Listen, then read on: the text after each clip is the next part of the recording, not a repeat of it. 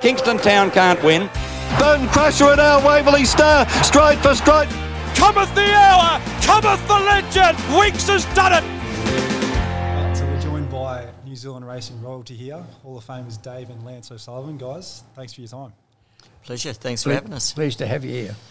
And we'll get into it. How did it all begin? Has racing always been in the family? Oh, when I actually started, I started off as a jockey, and I rode until I was 27, and then I shifted to Matamata and started to train. Why the hell I did that, I'll never know.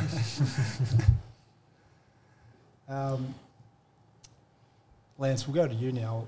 What was it like to ride on Cox Plate Day at the Valley?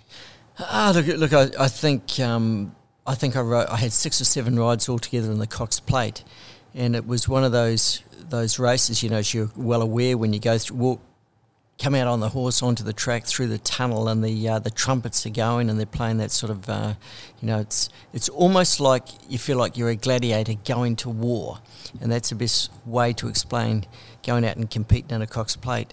And as you know, it is one of those races where, you know, the tracks and the horses are very close to the crowd, and it just all adds to the atmosphere. But it's it's one of those races where there's not a lot of chatter behind the gates. It's all on, and everybody's very, very serious. Just stepping away from the Cox Plate for a moment, Dave and your son Paul, you're the only 2 New Zealand trainers to have ever trained a winner in the Japan Cup. That came with Horlicks in 1989. Yep. What are your great memories from that performance, and obviously the remarkable performance he put in that day? Sorry. It was. We were up in the stand, which was most probably a good 100 yards before the winning post. So I had to ask the guys behind me whether she held on or not. She was a real tough mare, and because I took Waverley Star, he went over there about 2 years before that, or 3 years before that, and he ran 5th in it. But he didn't. He was never the stayer that she was. She was just tough. And was it correct that she was aimed to ride in the Cox Plate that year, but something had happened and she didn't actually make it to the track? Yeah, that's right. It was the day before. I was just had her picking outside the stable, and the hair on her neck started to stand up, which was most unusual. And so I took her back to the stable, took a temperature, and she had a temp, so I scratched her. But she got over it virtually. She was next day still not. It was okay, but I wouldn't take the risk with her, so we naturally enough left her out. But then she ran in the McKinnon and won that. And then she went from there to the Japan Cup and won that. It's safe to say she would have you would have been very confident with her if she were to run on Cox Plate Day that she would have won that day? Very, yeah. She was in such great form, you know, which she proved the following week and in the Japan Cup. But I was pretty confident. And both of you have made the transition from jockey to trainer. It is the natural progression, but I guess what did you learn from doing that? Obviously, you need a certain skill set to do both. Well, I always found it far more rewarding, far more difficult in every way to be a horse trainer against being a jockey. I mean, you ride a horse in a race and you get off it, and if you're unlucky, you're unlucky, but that's it, finish on for the next.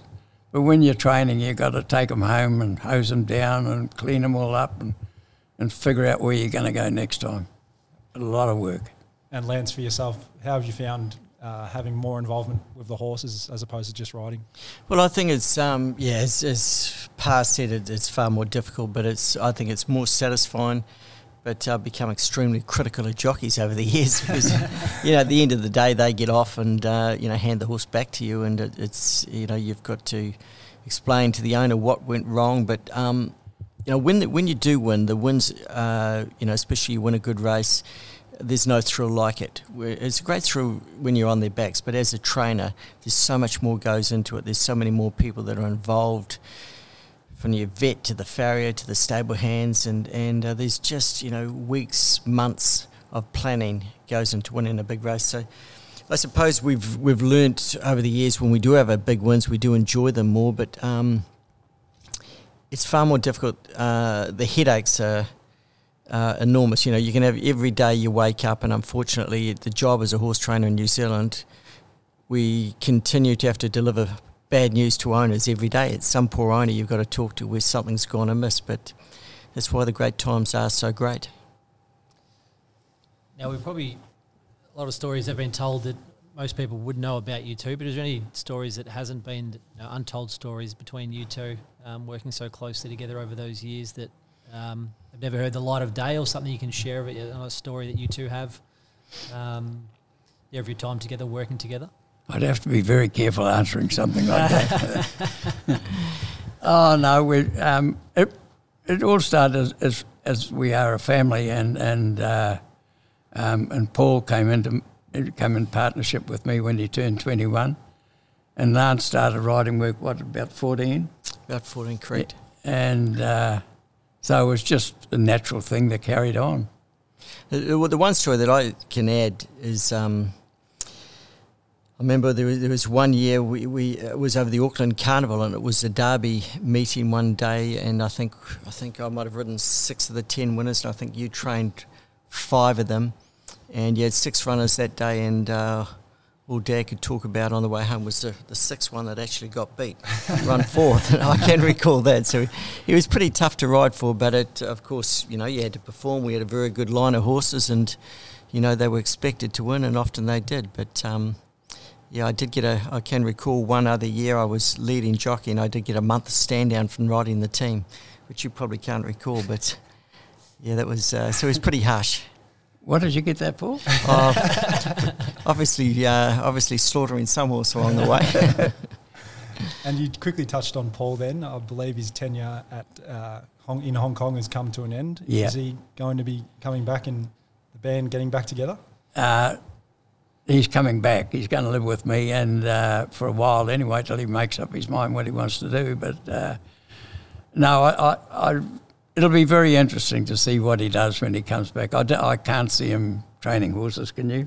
Oh, there's no chance of that. But in fact, when Paul left to go to Hong Kong, at that stage, I had no intention of becoming involved in training horses. I was doing a little bit of work for a local racing channel. I wasn't much good at it, but I did that for about 12 months. And then when Paul got the nod to go to Hong Kong, it was either wind the whole operation down or somebody take it over. And it turned out that I drew the short straw, and sort of 18 years later, here I am. But when he made the decision to come back to New Zealand, which was quite some time ago, it's nothing, I would say probably the last 2 years, he's debated whether it was going to be his last, but he finally called time on it this year. And I also offered him, the position back as a trainer at Wexford, but he said no, he's done his time as a trainer, but he's happy to fill in when Andrew Scott and I both go on holidays, so that will be his involvement. The Cox Plate, 1991 Cox Plate, we'll start there with Surfers Paradise, a 5-time Group 1 winner, with probably the pinnacle moment in his career being the Cox Plate in 1991. What can you tell us about him as a horse? Did he ever reach his full potential, or do you think he had some more in him? He finished up in America, that horse, but prior to that, there's a bit of a story attached to him. I was asked to go and have a look at this horse there was, I think, 4 Chinamen and Jim Smith. It was quite a funny selection of names, but anyway, I went and had a look at him in the paddock, and he was the worst looking horse there, but turned out he was a real mighty horse. He was a great galloper. Here he won the 2,000 guineas in the Derby and everything else. The big weight for age race at Easter too. So he was a very, very good horse. Then he won the Rosehill Guineas, and then he came back and he won the Cox Plate. good tough horse. That day in the Cox Plate, the field was very cramped up, turning for home. He was nearly last, if not last. And he just put in a withering run to get up and win quite well in the finish. And his name, how did he get his name? I don't know, you'd have to ask the Chinaman about that one. Lance, you obviously on that day, did everything pan out from start to finish how you thought it might, or was it still too much work? Look, in a race like that, it was hard to make any sort of plan. I think he might have drawn out a bit, and it was just, concentrating on getting in on the first corner. As far as him getting his name, is by Crested Waves, so Surface Paradise. I think that may have had something to do with the naming of the horse. But he was. I think he was at quite long odds that day. It might have been sort of 18-1, but he was a horse who really mixed his form. And when you go back through his history, he always failed on a wet track. And I think the start prior to the Cox Plate, I got a feeling he only beat one home here in New Zealand. Yeah, that was at Ellerslie, yeah. On a wet track, and then he went across, but he wasn't a very big horse, but he took an enormous stride, and you only had to spit on the track, and he was sort of all at sea in the conditions. But every time he got on top of a track that was firm underneath, he was hard to beat. He also liked his races spaced a little bit, didn't he? Yeah, he did. But he's probably, of the horses that I rode and probably you trained, he was probably the most underrated horse. When you go back, you look at his performance, and he really was an exceptional racehorse. And he beat some good horses that day too, didn't he? Like Superimpose, Yeah. Kinjite, Rough Habit. He beat some quality horses.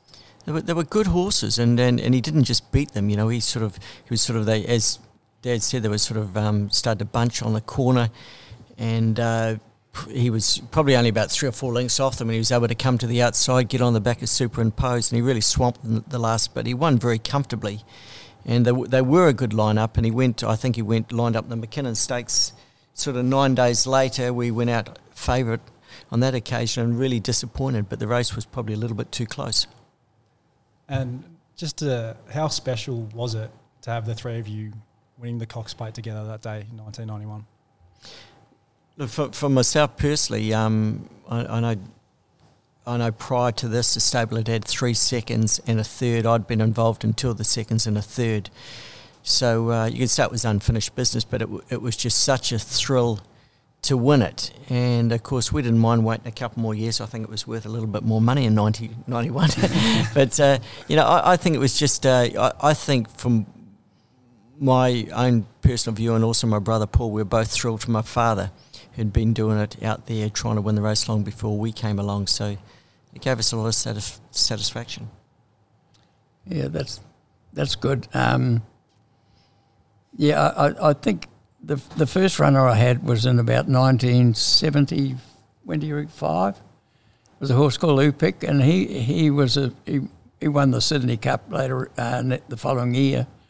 A very good horse, was striking wet tracks in Melbourne that year, and but the Cox Plate then was just another race. I think it wasn't recognised as it is now. I mean, it is the race in Australia to win.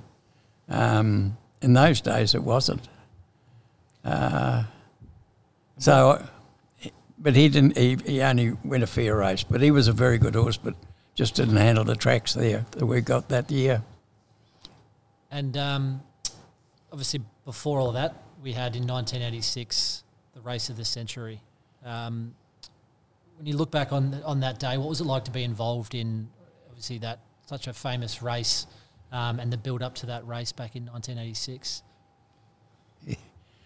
Yeah, well, all it does really brings lumps to your throat, doesn't it, a race like that? But it was a crazy race. I think 2 jockeys would never have done that again. They didn't do the wrong thing, but it was a pretty brave move to do what they did do. It left a lump in your throat, that race. I know it was pretty... I was pleased for Frank because he had been under a lot of pressure, and I was pleased for him, but also disappointed for us. But never mind, that's the way it goes.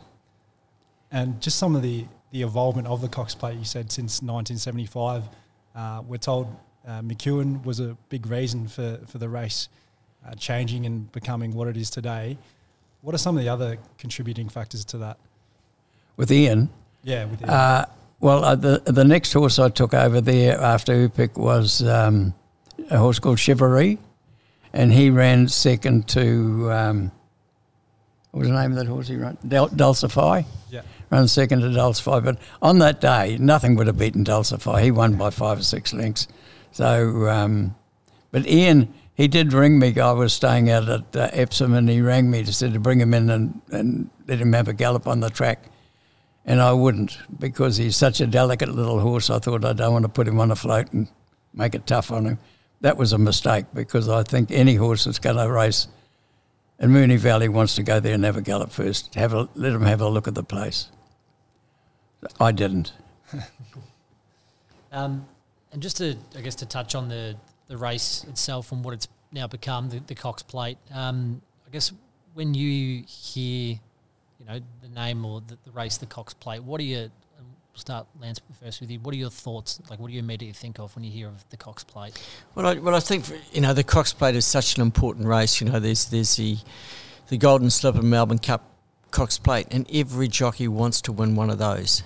And we were fortunate to win one, and probably, 3 races, very, very different race. I think the Cox Plate is it's the championship, it's the best racehorse. It's a weight for age championship of Australasia, and we can just see how important it is now, where the horses are coming from all around the world to compete in it.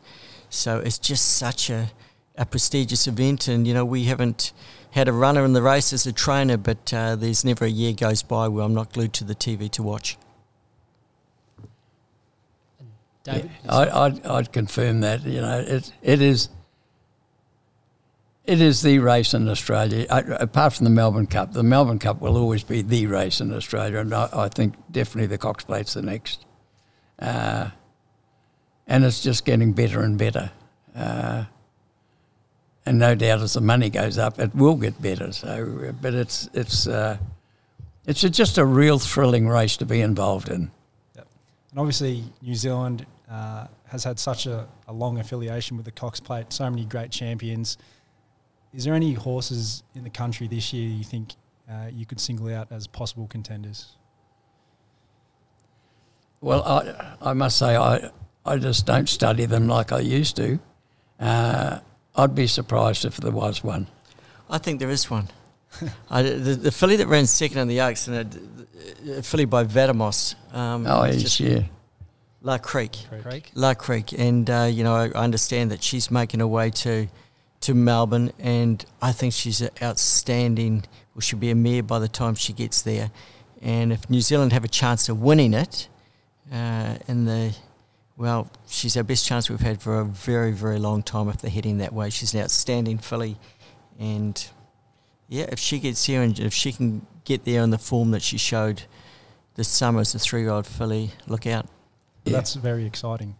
I think that's all. I think that's all our questions. Dave and Lance, thanks a lot for your time. Thank you very much. Good luck for the rest of the season. Our pleasure, boys. Pleasure, guys. Let's hope the Cox Plate keeps getting better. Absolutely. All ready to go. They're off. Great start too in the Cox Plate, and down on the inside, Stylish Century the first to jump out from Kinja Tide, ready to explode. And towards the outside, Shortle is going very fast out there, as so is Shaftesbury Avenue, coming down towards the judges' box, and deeper on the track is Stargazer. Past the judges' box, a lap to go, and Shortle goes to the front by a length in advance of Stylish Century. They're followed by Kinja Tide, that was crowding there. Royal Creation interfered with, and Shaftesbury Avenue got a slight check, and the field starts to string out down the side at the 1600. Shortle about 3 lengths to Stylish Century, a length and a half to Kinja Tide on the inside of Stargazer. 4 lengths further back is Shaftesbury Avenue, a length into Rough Habit, moving up on the outside, and they were being closely followed then by Royal Creation, ready to explode. A length further back is Prince Celeria. He's over on the outside there, and he was followed by Dr. Grace. A length to Citizen, followed by Surfers Paradise, who's third last. Superimposes second last, and Lord Revenue last of all, about 20 lengths off the lead. Around the back, just over 1,000 to go, and the leader Chortle, 2.5 lengths to Stylish Century. Century 2 lengths away. Stargazer. Kinjataya's fourth. In behind them, Shaftesbury Avenue. A length and a half to Rough Habit. 2 lengths to Royal Creation on the outside of Ready to Explode. A length to Citizen being followed by Prince Illyria. Dr. Grace in behind them. Citizen is dropping back a little bit on the outside, and Superimpose is starting to go around the next. A length and a half to Surface Paradise second last, and Lord Revenue last of all. Down the school side, 650 to go, and Stylish Century has taken the lead. Here come the challengers. Shaftesbury Avenue taking off on the outside and winding his run, and so is Stargazer. Rough Habit moving up just behind them. Citizen into the picture with a good run. Ready to Explode is back behind them, and they're followed by Dr. Grace up towards the home turn. Rough Habit has dashed to the front now, and the Cox Plate rounding the turn. Rough Habit the leader. Citizen in hot pursuit. They're followed by Shaftesbury Avenue under pressure. Superimpose is finishing on well. Surface Paradise on the outside as they straighten up. Rough Habit headed by Citizen. 200 metres left to go. Citizen hit the front. Here comes Superimpose down the outside with a rattling run. And Surface Paradise is deeper on the track. Surface Paradise is swamping them. The New Zealander. Surface Paradise drawing clear. Surface Paradise has won. Superimpose second. Citizen third. Ready to Explode. Close up Prince Illyria. Royal Creation. They're followed by Dr. Grace. Rough Habit. Lord Revenue. Followed by Stylish Century and Kinjatae. Shaftesbury Avenue's finished a long, long way back with Stargazer, and last of all is Chortle.